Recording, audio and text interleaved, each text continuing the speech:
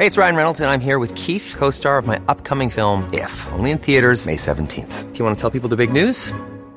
All right, I'll do it. Sign up now and you'll get unlimited for $15 a month and 6 months of Paramount Plus Essential Plan on us. MintMobile.com/switch. Upfront payment of $45 equivalent to $15 per month. Unlimited over 40 gigabytes per month. Face lower speeds. Videos at 480p. Active Mint customers by 531.24 get 6 months of Paramount Plus Essential Plan. Auto renews after 6 months. Offer ends May 31st, 2024. Separate Paramount Plus registration required. Terms and conditions apply if rated PG.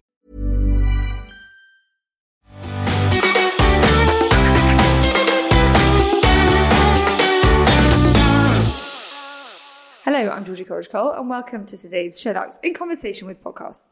Today I'm joined by my co-host Charlotte Collins and two special guests, Lucy Fry and M. Caton Thick. Lucy is a writer and a speaker and M, an artist, and they're joining us today to celebrate Pride Month. They're going to be sharing their coming out stories, their advice for those who might be struggling with their sexuality, and I'm hoping their hopes for the next generation of gay women. Welcome, both of you. Hi. Hey. Thank you for coming. Thank you for giving it your time. It's Pride Month. I mean, Pride is now so big. I remember back in the day, Pride started in the 90s. It's been going that long. And it used to be one day. And I remember people, gay or otherwise, just getting really excited because it was like a festival in London and a massive piss up. And it's got bigger and bigger and bigger, and it's now a whole month. Damn right. We at Sherlock's really believe in having conversations, in empowering women, in perhaps going to the difficult places that people might not be able to go to on their own. And so here we are. I'm always very aware that I say the wrong thing, so don't be offended. Never. Because I'm like, shit, I'm so unpolitically correct, but you always ask. But I care, and I do ask. Doing well so far. So, do you prefer to be called a lesbian or a gay woman? You're looking at me, but I feel like we're different generations. I'm sort of 40 this year, and Emma's, I can see from your skin that you are far younger. Oh my goodness, yeah. Wow. Okay, so you're aging well. Maybe we're not so different, but I think we may have different views on this. I went for gay, don't particularly like lesbian, then went for pansexual, then so I was sexually fluid. Now I'd just be called sexual. I don't care. Love that. Call me what you want, probably not heterosexual. Without sounding too cliched, like I reserve the right to self-identify, and it's what I think about myself that matters, and people can call me what they want, but they tend to say that I'm pretty gay. So I have to say to everyone, I went to school with Lucy and we haven't seen each other for 20 years, but you are a writer and I've quietly followed you from the sidelines for years, and you're pretty confident and strong. You're obviously very comfortable in your own skin, maybe not these always. Days. Yeah, after 10 years of therapy. Okay. I would say confidence doesn't negate vulnerability, is what I'd say to that. I'm confident in my sexuality. It took me a couple of years to get there. I had a lot of shame and internalized homophobia, definitely, when I came out. I was 26. Well, we'll get into that. But I literally wake up every morning and I'm like, yeah, I'm gay. This is awesome. I just love it. Amazing. I love it. You were always confident, though. You were confident. I was the year above you. You were below me. It doesn't apply when you're nearly 40. Actually, you must be 40 already then. Yeah, all right. Yeah, okay. 1 point to you, well done. Anyway, you were both head of the same house, both quite sporty, both quite confident. I think that's a brilliant point. Confidence does not negate vulnerability. I love that. I'm going to write that on my wall. Never. And people can be horrible to you if they think you're confident. Yeah. And damn right. And not see, and you're a confident person, Charlotte. But too. people think I'm more confident than I am, and therefore think it's okay to tear me down. Yeah. Emily. Yeah, back to the question. Yeah, I identify, well, I call myself gay, I guess, most commonly, or lesbian. They're the only two phrases I use, really. But I think gay is quite encompassing, which I like. And I'm just very proud of who I am. Now, similarly, when I came out, it was not like that. I think had a lot of self-doubt, and I thought I was quite on my own. I didn't realise there was this lovely community, and I certainly wouldn't brag about it or talk openly about it. So I've actually got my first therapy session tonight, so 10 years from now, maybe I'll be where you are. I'm sure you'll move quicker than I did. Big day today. Yeah. Wow, that is a big deal. And that's because you feel you need it? Yeah, I don't know. Who doesn't need therapy, frankly? Well, that's kind of what I'm coming to realise, I think, yeah. I'm looking forward to it. My confidence has grown massively in the last few years. I would never have done this 5 years ago or something. Well, thank you for giving out your time and doing it, because I'm sure there are women listening who are gay, and that's what we're hoping in today, is that there are women who are gay, who are unsure about their sexuality, are fluid, who are whatever they are, and don't know how to broach the conversation. Can we start with, at what point did you know you were gay? I mean, do you think you always knew? Well, retrospectively, it's slightly different. When I became conscious of it, I could look back all the way through to primary school and be like, of course, I got it. So in that way, I suppose I think I probably am gay, but now I would feel more sexually fluid. But certainly I look back and I think, yes, I did fulfil all those cliches of being the only girl in the football team till you came along, Georgie, and joined the football team. And, I think you'll find I was in the football team first. That is not my experience, as we say in therapy.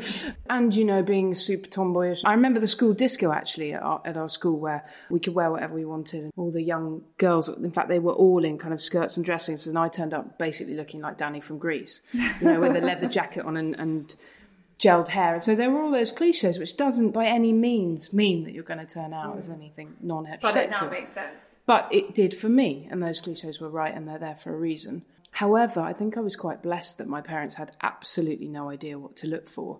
And so they happily called me Andrew for 3 years as a joke, because I wanted to be called Andrew. I don't know why I chose that name. So, and I think that kind of gender, it wasn't even gender dysphoria, but like a desire to be identified more as a boy was all to do with sexuality. It's nothing, actually, I feel very happy with my gender identification now. Then when I did actually come out at 26, then it all made sense. I was completely unconscious of it until I started having dreams about hot blonde women. And how old were you when that happened? I remember I was in my third year at uni, I was 21. Oh, so quite relatively late. Yeah, that's quite a gap. And then I continued to sort of ignore it and date men. I was going to say, did you date men? Did you have relationships? I had many relationships with men. I didn't kiss a woman until I was 26. I'm ever regretful about that. All those wasted years. Yeah. I have the feeling you made up for it. No comment. Read her book. She said it's quite X-rated. I was like, that's fine, we can do X-rated. I need a copy of this. Yeah, you might do. Em, what about you? Did you always know? No, not at all. I think this says quite a lot about sort of the lack of gay narrative when I was growing up, actually. It seems obvious now, there were so many signs, but it wasn't until I was 20, I think, that the idea genuinely even crossed my mind. And it went from there to me coming out quite quickly, I think. But, at school I had flings with guys, but I couldn't get my head around why people like sleeping with men so much. It's really terrible. That would have been your clue. Yeah. I don't know if that changes when you're... Well, that's the thing. I guess it's not always fantastic, is it? But genuinely to the point where for a couple of years I thought I might be asexual. That's how naive I was about it all. It's so mad now, but I think society even 10 years ago was so different. Or 15 years ago, what you're shown on TV, or like no one in my school was out. I'm sure that's changed. Were you now. at a mixed school? Yeah, and just everyone around me was dating boys and at parties was getting with boys. I don't think I was necessarily a sheep, but that's all I knew. So that's what I did, and that was until I was 19 or 20. And then I think at second year of uni, one of my friends must have had an idea because she was telling me about a lesbian that was in her halls with her, and it all kind of just triggered something. Gosh, so she almost identified it. Yeah, I think, when my parents found out, my dad was like, well, yeah, I know. I was like, why didn't you tell me? Would have been really helpful to know that 5 years ago. My friends were the same. They were like, I was like, I've got this big thing to tell you. I've fallen in love with a woman. They were like, yeah, cool. What do you want to drink? Yeah. and that really hurt. I felt a lot of shame about the fact that they had seen something that I hadn't seen about me. Yeah. And made me want to go into a hole. But of course they were just trying to be super cool. Yeah. That's the thing, not batting an eyelid. But yeah. I grew up being really friendly with a guy. I mean, we all knew. I just don't think he knew yet. Yeah, if it's not around you, you don't see it. It's not in your conscious awareness. Then, unless you're like absolutely 150% like just gay, then you're probably not going to find it until bang, it's right there. But I get that idea of shame, because it's almost like knowing that there was a spotlight on you that you had never seen, and that everybody they talked about it. Yeah, exactly, that horrible thing that people are talking about. Which doesn't mean that it was in a negative way. Exactly. But of course you feel bad for your younger self as well. I think that you kind of weren't listening to them, or didn't give them the opportunity to be a certain way, and just kind of this blink of vision, just ploughing on with this unhappy lifestyle. And did you, once you knew, were you like, right, I'm telling everyone? Or did you try and hide it? Did you try and change it? Were you but from the realisation to the coming out, I think it sounds like it was much quicker than yours. I think it was only a few months, actually. I told my sisters. I remember one night when we were out and I was just all tearful, and they were obviously like, whatever. And then my sister actually told my mum, which was quite nice. I didn't have to do that. Did you want her to do that? Well, we hadn't planned it beforehand. I had a male friend come stay at my parents for the weekend. And my mum at that point was just desperate for me to have some kind of relationship with anyone. So after we'd gone, she was pestering my sister. Lizzie was all like hangover cranky, so didn't want to be answering her questions. So she was like, Emma and Freddie a thing. And then apparently she just said no because she's gay. And then texted me saying, by the way, mum knows. And that was nice. That was fine for me. So I didn't want to have to have that conversation. And then she told my dad. Did you then subsequently talk to your mum about it? I always have this thing about parents where if you're heterosexual, you never really sit your parents down and say, by the way, I like sleeping with the opposite sex. Yeah. Yes. Yeah, it's such a good point. It's awkward. It's awkward. It's just, I don't know why it's kind of why coming out is expected of people. Obviously, sometimes it's essential. But, I wouldn't want to talk to my mum about sex in any capacity normally either. And I'm straight. Yeah, so she did try, bless her, but I was like, yeah, it's fine. I'll tell you when you need to know about things. Yeah. How did they react to telling their friends? I mean, I feel like it probably will only get easier for parents from here on. Yeah. But, I remember my white brother marrying somebody black from Uganda, and like that was a big thing. 30, however many years ago, and that was rightly or wrongly like quite hard. It's a generational thing for my stepdad. It was a generational thing, and God, everyone then got on brilliantly. But there was like an adaptation process, and yeah, it was a generational thing. I feel like now, if my children turn around and tell me that they're gay and they're happy, I'll be fucking delighted. I mean, literally. Just all I want is happy, healthy, confident children. Yeah. Maybe this is naive, but I can't imagine that our generation's children will have to have those conversations because, as you say, and now sexual fluidity is there's such a big conversation around it, and it's so different, or so maybe it's not different, but it's so much more out there. But I don't think I would require my children. I don't have children, but I don't think I'd require them to come up and tell me. You could be anything you want to be. You just got to be happy. Yeah, I mean, my parents were amazing. I knew they would be, really. My mum's an artist, and I think, to be honest, it lends kudos to her bohemian, this bohemian image that she's carefully curated over the last few years. So I'm the youngest of 5 children, so it's probably inevitable one of us was going to be a turncoat. So, yeah, they've always been amazing. What were your parents like, Lucy? Well, at the time they were separating, so they were going through a huge amount themselves. And I think they already had a lot to deal with kind of emotionally, and it was a shock. In the same way that it wasn't a shock to any of my friends who were kind of had some gaydar and were like aware of this stuff. Yeah. My parents were the opposite. They didn't have a single gay friend. They would probably notice a super queenie guy down the street and be like, he's gay. But other than that, they just didn't see it. So for them, I think it was the shock, and I didn't deal with it very well in the way I told them. My brother found it hardest, I think. I emailed my mother and I barely even told my father. I just kind of let the news filter through because we weren't talking much at the time. So I think they did struggle with it a bit. My mum's first reaction was... And did you understand that? At the time, no. At the time, I was so desperate to be held and to be understood, I couldn't cope with it. Now, yeah, totally. My mum's first reaction, I have to say, was, whatever you do, I love you. It was absolutely clear. But it was obvious to me that she was worried about what people would think. And I can now see that that's her stuff and not mine. But at the time, I was incredibly fragile and felt quite unsupported. My sister, on the other hand, was just like, cool, what's it like to kiss a woman? And, has been absolutely like 100% behind me on that. So different people react different ways, I guess. It can be very challenging. Yeah.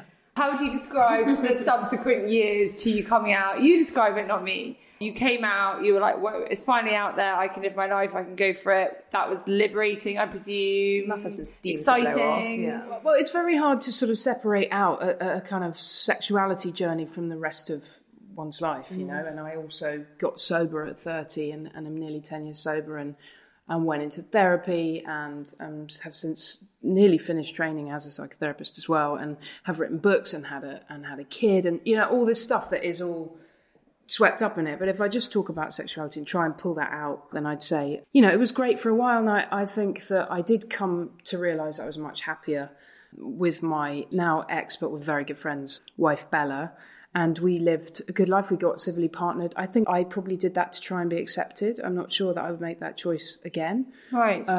Purely because I'm not sure I believe in... And when you say civilly partnered, sorry, was that before marriage was legalised in the way it is now? Yeah. Okay. It was because it was quite a long time ago, wasn't it? 2011, I think, that we did that. And we went to Chelsea Town Hall and we had a big party and we both wore white dresses. And looking back, it's pretty obvious to me that I would have been happier in a kind of kick-ass white trouser suit. I wanted them to see, hey, look, we can be in 2 dresses. I think I had a point to prove. Anyway, then Bella and I, we were together for 12 years. This is going to lead to a bigger conversation, maybe another podcast, but 3 years before we split up, we opened up our relationship because I met someone else and she wanted to be free to be non-monogamous. And I met someone who completely transformed my sexuality and my life. And, I have since separated from, but it still makes me deeply sad to think about, although it was the right decision. But it was 4 years of like just a whole new world and coming out again as polyamorous, which I'm currently not anymore. But, so all these different coming outs and, this is who I am then. Now I'm not straight, I'm gay. Oh, now I'm going to become a non-biological mother. Now I've got a wife and a girlfriend. How does that work? Does it ever?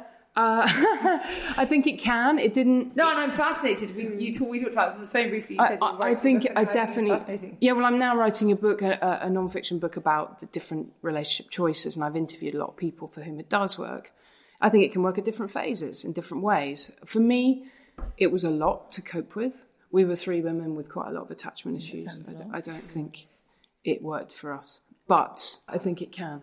Do you think, the need to kind of repeatedly come out or identify as whatever that thing may be is something that you feel the need to do like for your own identity or something that kind of society demands of you? I felt at the time like I did because I wanted to give my girlfriend some visibility, and that was very important to her. But I did keep it too secret for too long. And that was really painful and destructive for her, I think. And I wish I hadn't. Coming out as non-monogamous was 100 times harder than coming out as gay. I got more judgment, especially around my son. You're going to fuck your kid up. Do you have no idea what you're doing? Like from people really close to me. And I had more shame around that and more difficulty, like without a doubt.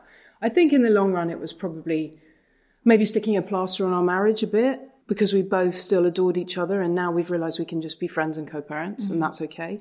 And now I'm in a new relationship that is consciously monogamous and I feel increasingly really joyful about it. And it's calm and it's right for me where I am right now. But both of my previous important relationships have made me who I am and were extraordinarily powerful. So I don't know if that answers any of your questions. I feel like I could go on forever. It's fascinating. And let's come on to motherhood in a minute. Can we talk to you about relationships and have you had significant relationships, long-term relationships? God, my journey sounds incredibly vanilla now. I mean, after I came out, to be honest, it was kind of an anticlimax. I still didn't really know any lesbians. I was quite naive about lesbians even existing. I assumed that there were hardly any around and that I was always going to be on my own. That must be hard, actually. Yeah, it was quite lonely, and it was obviously before dating apps existed. So it's quite you had quite a small circle. So I just was kind of on my own for quite a long time. I had this kind of fling with someone and that didn't work out. And then for a few years it was semi-bleak, to be honest. And then dating apps came out and that changed. That's so interesting. Changed my life, I would say. Yeah. Definitely my love life and my sex life. Because obviously, how do you know? Walk into a bar and you assume. Well, that's the thing. I mean, especially 8 years ago or something. I mean, you have to go to a gay bar. You have to go to a gay bar, and then that's quite a specific set of people. And they're all being shut down. Yeah. Are they? Well, there's not such demand. So we're at this kind of transition phase where you don't need the gay bars anymore, but you do need the gay bars. Yeah, they're lovely and things. Do you want to be in a gay bar? Yeah, I enjoy gay bars, but I wouldn't go there to meet someone. You wouldn't want to rely on that as your main source, certainly. Source of food and drink. So yeah, dating apps came out and that opened my eyes massively because you meet so many more people. I mean, I'd never really dated before. It made me much more well-rounded, I think, and understood the kind of culture and society that I was part of, and it made me really enjoy it and be proud of it and stop wishing that I wasn't gay. Did it help you identify what kind of women you were looking for? Because I imagine there's a sort of, I know a lesbian, so let's set you up because you're a lesbian. Yeah. But Jesus Christ, I mean, how many men am I not compatible with? So I can imagine that gets pretty tedious. Yeah, I mean, I think I always knew that I was kind of into very effeminate women that, not to feed into stereotype, that you wouldn't necessarily assume were gay at a glance, which for me definitely made it harder. And that's why dating apps were so great, because obviously it gives you, a much wider scope. It was a great journey, and I have had 3 long-term-ish, a year or so. But I didn't have a girlfriend until I was 26, and they also, I think, helped shape me, make me a much better person.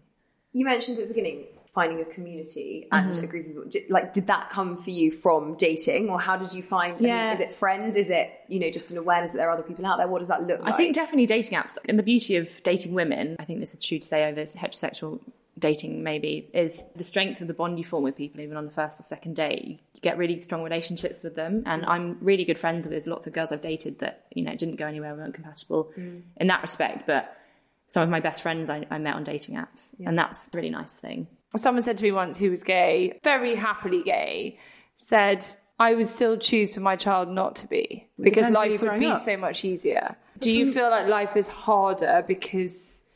In my personal experience, I've not really encountered much negativity at all. I've had much more joy from it than the negativity. The only things that spring to mind are, classic gross men in clubs that think you're kissing the girl for their benefit, or just tell you've not slept with the right guy before, that kind of gross stuff. But you get gross stuff from men as a straight girl as well. Regardless, so, trying to stop them. So maybe you haven't slept with the right guy. Maybe you had a point, yeah. Many of us have those stubborn pounds that seem impossible to lose, no matter how good we eat or how hard we work out. My solution is PlushCare.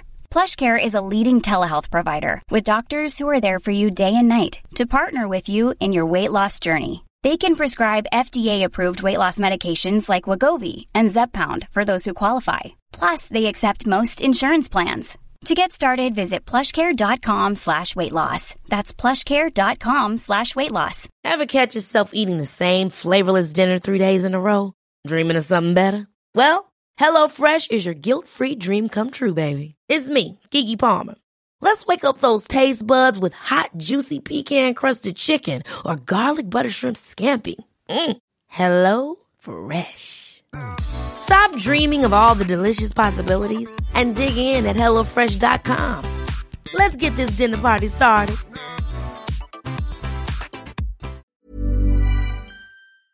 Yeah, again, I work in a company full of women. The creative space is very open. I live in London. I'm from Brighton, so I think these things help. These things help massively. I know that I'm the exception probably rather than the rule. Hopefully not the exception, but yes, you're in the right. But yeah, I would absolutely have no qualms about having a gay child in terms of my experience. I mean, nothing is more painful than trying to fit into a box you don't fit into. Yeah. So I would never wish that for my child. I think it entirely depends where you're living. You're living in Uganda. It's not. Yeah, exactly. I wouldn't wish that for my child. Mm-hmm. But I got a lot of that from, I think it was my mum, but my parents in general, and people just saying, parents sort of wanting to protect, saying, I just know your life's going to be a lot harder. And I get that, but also there's lots of things that are hard. It's fucking hard being a freelance writer. It's hard to be driven towards therapy as a profession, but it's really hard to push down, because gayness for me is about every single part of who I am. It feeds into. So I can't suppress that. That's the worst thing I would ever want my child to do. But if they were going to live in a world where they would get correctively raped or assaulted or murdered for being gay, then I probably would rather they pushed it down. I mean, survival. But again, you have to hope that we're in a world now where children who are growing up now who are gay are going to live in an easier society for them. But we're not. In this society. You don't think we are? But... Well, in London, and maybe not even parts of the UK, Middle America, no way. Most of Africa, corrective. No way. Russia. Yeah. I mean, we are. That's why when people say we don't need pride anymore, it's like, no, we do. And maybe a piss up here, but yeah. And India, when I talk about society, I mean. But now we're dealing with microaggressions, and we're also dealing with the kind of homophobia that comes in sort of WhatsApp chats where it goes, oh my God, mate, this is so gay, check out these homosexuals, and it's like all these videos. Now we're dealing with that level of discrimination here, but people are still being killed around the world. Yeah, and even in rural communities in northern England, where you must feel incredibly alone and really isolated. And I have a friend who's been through 10 years of gay conversion therapy, having grown up in west of England. I was about to say, conversion therapy was only... It was last week, yeah, right? I think it was as recent as last week. Yeah, last week it was fully mental. Made illegal, which, I mean, absurd. Yeah. Can we talk about motherhood? Let's. It's my favourite subject. What's your story? So you're separated from your... I am separated from my son Rufus, his other mum, although we're co-parenting super happily now, and she only lives 2 roads away, so that's easy. And we have family time as well. Like, we try and do it about once a week where we have a meal together or we go out on an outing or something. I mean, I think if you say that two women do that, people go, all right, that's really normal. I remember doing a workshop with a load of guys from Key for Life, this charity we work with, and he was like, yeah, I'm friends with my baby mama. And someone said, put your hand if you've got anything you're proud of. And he sort of sat there. And I was like, that's the thing I'm the most proud of. That's a big deal in that life. We separated like that. Yeah. And I take my hat off to anybody, whether they're two women, two men, a man or woman, that it's not necessarily easy. I mean, there's a lot of resentment. How amazing for your child, though. I think that was amazing. The plan, but also, you know, she is the only other person in the world who I can wax lyrical to for about 15 minutes without stopping about how incredible our child is. Like, why would I lose that? Yeah. And we went through all of that together, you know, the insemination process and you know, why would I not want to be deeply connected to her? Apart from the fact that one of the things that screws up kids the most is hearing their parents badmouth their other parent. So it was really her. She was the driving force. She wanted to be pregnant. She always wanted to be pregnant. I never did. So that was simple. She found a donor. We went through a series of very strange people. One guy we found was proposing to sort of donate to about 60 people. He wants to set up a Facebook group for all the half-siblings. Oh, lovely. Oh, my God. Get together and have That's lunch. so American. Anyway, there were lots and then some other people were like, yeah, you can have the sperm anytime you like. I'd like to deliver naturally, preferably to both of you at the same time. Oh, great. I think my wife was so desperate to have a baby that she sort of slightly didn't see quite a lot of this dysfunction. And so, but we were very lucky. We then found someone on a website who we met up with for coffee and clicked with immediately. And he is still somebody we're in communication with, and we send the odd photo of our son to, and who I'm so thankful for every day. My wife had one miscarriage, then she was able to conceive again, then we had Rue, and I wasn't sure what to expect as a non-biological mother. I think it was suggested to me by family members that I might not bond with him properly because he wasn't mine. I never worried about that. No. I just was like, am I going to be able to keep writing? You know, what if my life ends? Will I ever sleep again? Yeah, I was worried about all those things. But it's been the most transformative experience ever. And he and I look really alike, which is bizarre. How old is he? Lovely. He's 4, just turned 4. And the process, like legally, now that you're separated... Because we're civilly partnered, I'm on the birth certificate. Right. I absolutely have 50% responsibility for him. Amazing. Financially and otherwise. But that wouldn't have been the case if you didn't have that partnership. If you go through a clinic, I'm actually not hot on this, so I don't know. But if you go through a clinic, I think not. I mean, I think, yes, it is protected. But that would be a worry, wouldn't it? Like if you hear stories about people that together for 20 years and then I don't know, the spouse dies and they have no rights over the child. Awful. No, that was property or that kind of we checked all that out. But we did an at-home artificial insemination. So the whole thing cost us about 200 quid. I was about to say, so no IVF, no... Just turkey-based. The donor would come round. In and out. We would have a lovely but slightly awkward conversation. My wife and I would go out for a long-ish walk. He would text to say, I'm done. 3 minutes. We'd come back in, get the stuff, put it where it needed to go, and that was it. She'd sit with her legs up the wall and I'd go and make burgers. And what a day. All in the evening after work. Yeah, so efficient. What are you doing tonight? Yeah.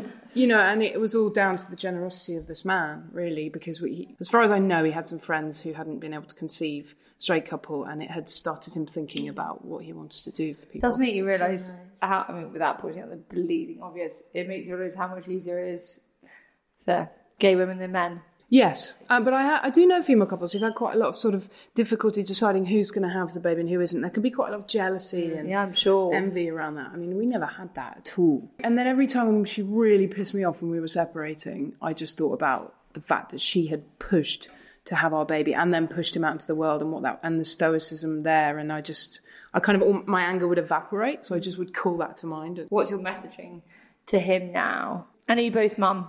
I'm Mummy Ooh. And she's Mummy B. The reason I'm Mummy Ooh is because he couldn't say Mummy Lou, so he said Mummy Poo, and I was like, no, we're not having that. That will not stick. We'll go with Ooh at the moment. But he turned around the other day and went, you are Mummy and Mummy B is Mum. So he's starting to talk about it. He's got a friend who's got 2 dads, which we've really nurtured that relationship, so he sees that there's difference there. He still comes out with mummies and daddies. That's his norm. He knows that from books, from TV. He knows that he's different. He outs me all the time. Walk down the street. He goes, I have 2 mummies.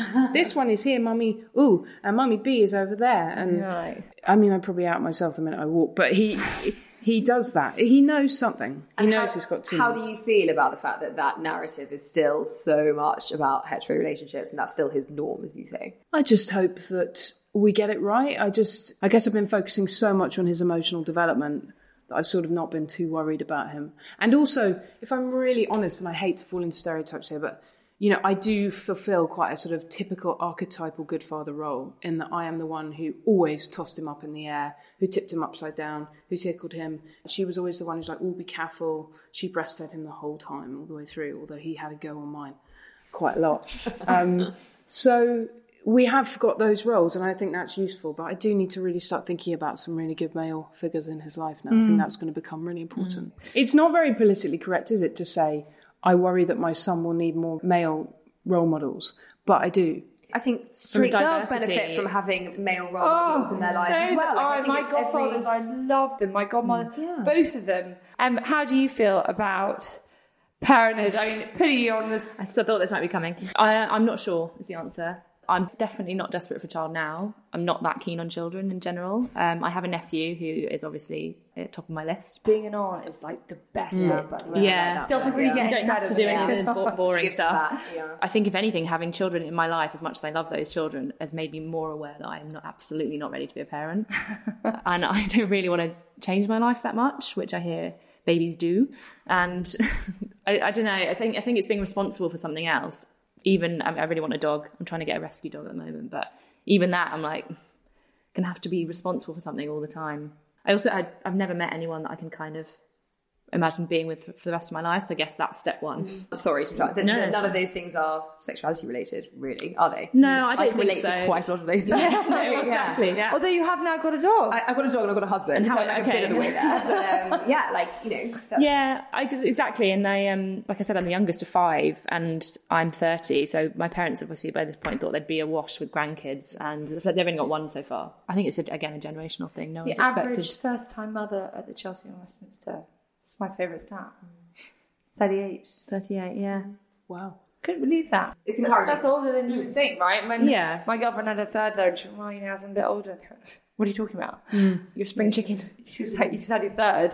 And actually, there's 39. I changed so much between 26 and 36. And you go through that. I think we change a lot now in our late 20s, early 30s. And I felt like I'd grown enough, just enough, to become a parent. I couldn't have done it any earlier without completely screwing him up, I think. Yeah, I think if I meet the right person, that might change.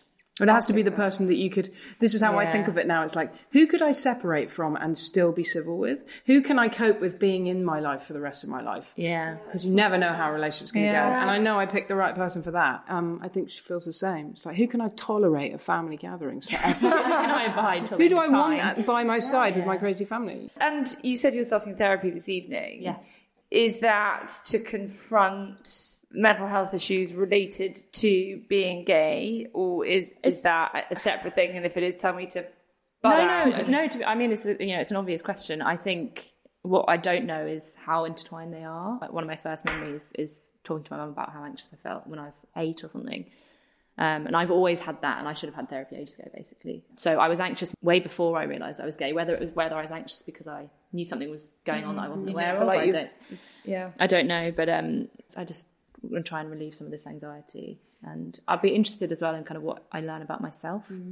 A gay friend shared a thing on Instagram, must have been at the beginning of the month, to mark the fact that it was Pride Month. But it was saying something like, so many gay people have to hide their identity for so long until they come out, that they then spend their adult lives unpicking the fact that they were trying to be somebody they weren't for such a long time. So not only are they dealing with the kind of all the shit that, you know, heterosexual people deal with as well, they then have the fact that they were hiding their identity for such a long time, and kind of how much that would fuck you up, basically. Yeah, exactly. And also, just to say what I was thinking of earlier when we were talking about countries where people get killed, is that, you know, one thing I never realised, and then when I came out I realised, is that choosing where to go on holiday is difficult. You know, and you always get looked at around the pool. But I don't want to give my money to certain places. Like, I've been to the Caribbean a lot on press trips. I love it. But St. Lucia was tricky. You know, when you're in a taxi and you're asked, what does your husband do? And I would be like, he works in theatre, because I made that call that I, you know, dangerous. It's dangerous. And it's still illegal in a lot of places in the Caribbean. So, you know, there are places all over the world that I just wouldn't go. Dubai, nice place to go for 5 days of really hot sun. No way. Well, yeah, I wouldn't no cross my way. mind. Not even on my own. On the whole, there are so many things that you only realise when you come out that are actually still different. And when I came out, it was 2009, I think. And I don't know if it was just me, but I found booking hotels very difficult and turning up at reception. as two women. I think a lot of that was my own shame. So how have you overcome that? Or are there places you've gone for information that have told you what you can become today? Or are there other bits of advice you can share with people who might be not where you are at this stage, Lucy, which seems somebody very comfortable in their own skin? And I do feel that nowadays. I just think self-acceptance is a big project, and then, as I said, sexuality might be a bigger piece of that project for some people. For me, it was a medium-sized piece, and other pieces were around kind of, I don't know, accepting my shame about other things and working through other issues that I had. So I think it's all about self-acceptance, self-compassion, just viewing that as like the journey, to use that term, rather than I am going to sort out my sexuality. That might be the springboard, but there's always more to it. Are there other books you've read or things you've listened to, people you've turned to, places you've gone to for guidance or help, or do you just have to figure it out yourself, do you think? I did a lot of figuring out myself, and I think that's what I realised was really lacking when I was growing up. I didn't really have a sort of gay role model that would have helped normalise it, I think, and encourage me to grow into that space. So it was a lot about figuring out myself without anyone around me. I think my first foray was, I guess you watched The L Word. Oh, yeah. This is a sort of gateway TV series for lesbians, I think.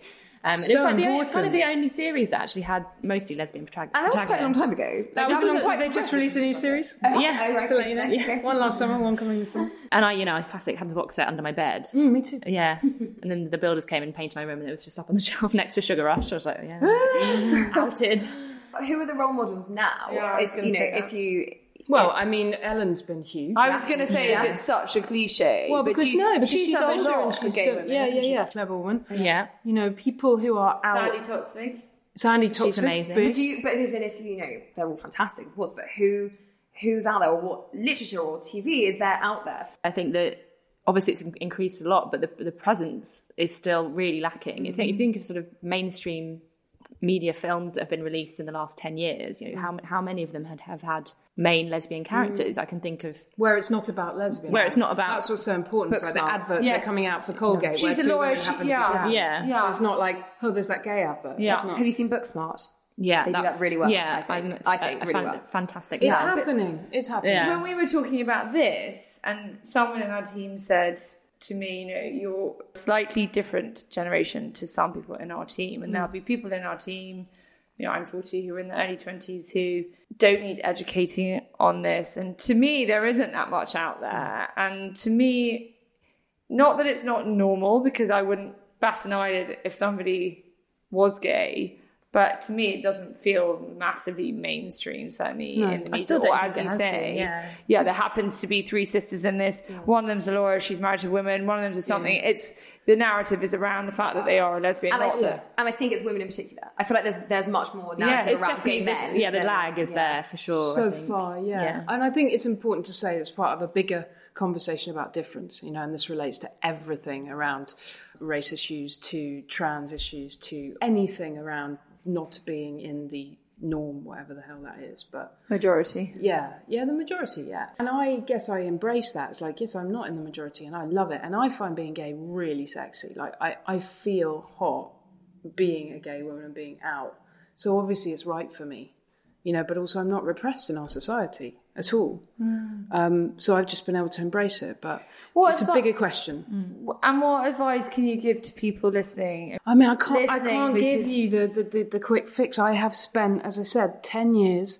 I keep saying 10, it's probably 11 now, in and out of therapy. I have read so many self-development books. I've worked so hard. I've been on courses, not just about my sexuality, but self-development. If you could go back to your 26-year-old self. Oh God, I just give her the biggest hug. What would you do differently? Yeah. And I tell her that everyone else's shame is theirs, and loads of people project onto you.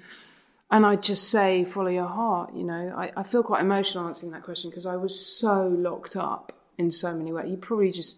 You'd recognise my sense of humour in my voice and my face, and that'll be it. Like, I just feel so much more chilled now. I've made it my life as well. I've written about it. I'm training in it. I also think that's an age, and I'm 40, you're nearly there. But, I feel like there comes that confidence with age, and I'm a heterosexual woman with a fairly, quite traditional life. I definitely feel more confident in myself and who I am, and the fact that not everyone's going to like me, and we've all been through ups and downs, but I feel like I'm finally coming to the age where I'm like, this is me, I've got a loud voice, I'm quite bossy, and I say the wrong thing sometimes, but I'm not a bitch, and I do care. And if you didn't like that, or you're intimidated by that, like, do you know what? Fine, you can't please everybody, you can't be liked by everybody, but I think that is something that maybe as women we all have to go through, most women regardless. Say that. Most women do say that, and even more so people in their 50s say it, and their 60s, that every kind of 10 years or so, that it's a journey that you're on, and but you get to that point of self-acceptance, and it just takes that time. Em, you're, a bit behind Lucy age-wise, but to girls who are listening to this and aren't out yet, and you still, had nearly a decade of experience of being a lesbian, what would you say? I think what would have helped me is just being told that you're not on your own. I genuinely, at one point, for quite a long time, actually, when I first came out, thought I was going to be alone and lonely. For I thought that was what my life held, and just know that's not the case, and that most of the people you meet are going to be wonderful about it, and you'll meet some gorgeous people along the way. Like I said, some of my best friends I met through dating. And I think the main thing, it's easy to say, is just don't be ashamed of it. That it's not something to be embarrassed about, and that you will come to accept it, and that you will come to love it. And I think we both feel the same way, that you wouldn't then change it for the world, and it's an amazing way to be. And for people who are listening, who want to support somebody who has recently come out, or, Lucy, you mentioned people getting it wrong. What is the right way, obviously, apart from with tenderness and compassion and love and all of that, what is the right thing to do and the right way to approach it to support somebody? It's the right way to support someone going through any time of transition, change or challenge, and that is to be curious and to not assume anything, to ask questions and to empathise and be like, if it seems like a big deal, so I can see this is a big deal for you, not say what might feel right, which is, being gay is nothing anymore. It's like, what is going on for you? Tell me about it. I'm so glad you told me. What do you need from me as a friend? Should we go and play tennis?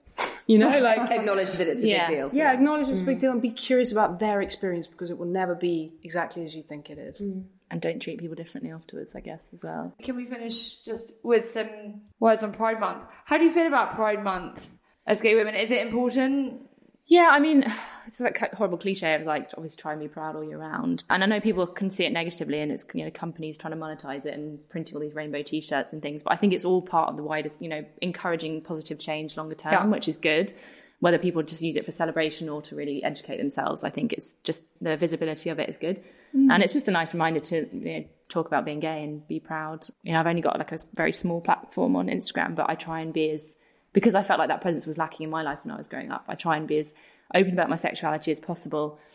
And I've somehow sort of organically fostered this quite queer community, which is quite nice. And, if it helps even one person be more open about their sexuality or overcome any insecurities, then that is a positive thing for me. Because life is short, and you don't want to waste. If don't waste the time. Just that's sure everyone's going. But Pride Month, it's fun celebration. That's nice. Yeah, I don't know. I think I feel post-COVID that I didn't notice because I assumed everything would be shut.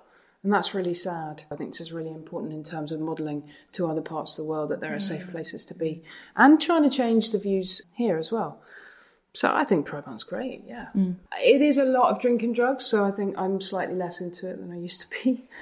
But, hey, people need to let off steam. Well, thank you both so much for joining us. Well, you've shared lots of words of wisdom. I've definitely learnt a lot. And, I'm sure that, as you said, you've given some comfort to people listening. I hope so. Thank you so much for joining us. Thanks for having us. It was lovely. That's it for today. If you enjoyed that, then do please rate, review, subscribe, tell your friends to listen to, and we'll be back soon. Thanks very much. Bye. Ever catch yourself eating the same flavorless dinner 3 days in a row? Dreaming of something better? Well, HelloFresh is your guilt-free dream come true, baby. It's me, Keke Palmer. Let's wake up those taste buds with hot, juicy pecan-crusted chicken or garlic butter shrimp scampi. Hello Fresh. Stop dreaming of all the delicious possibilities and dig in at HelloFresh.com. Let's get this dinner party started.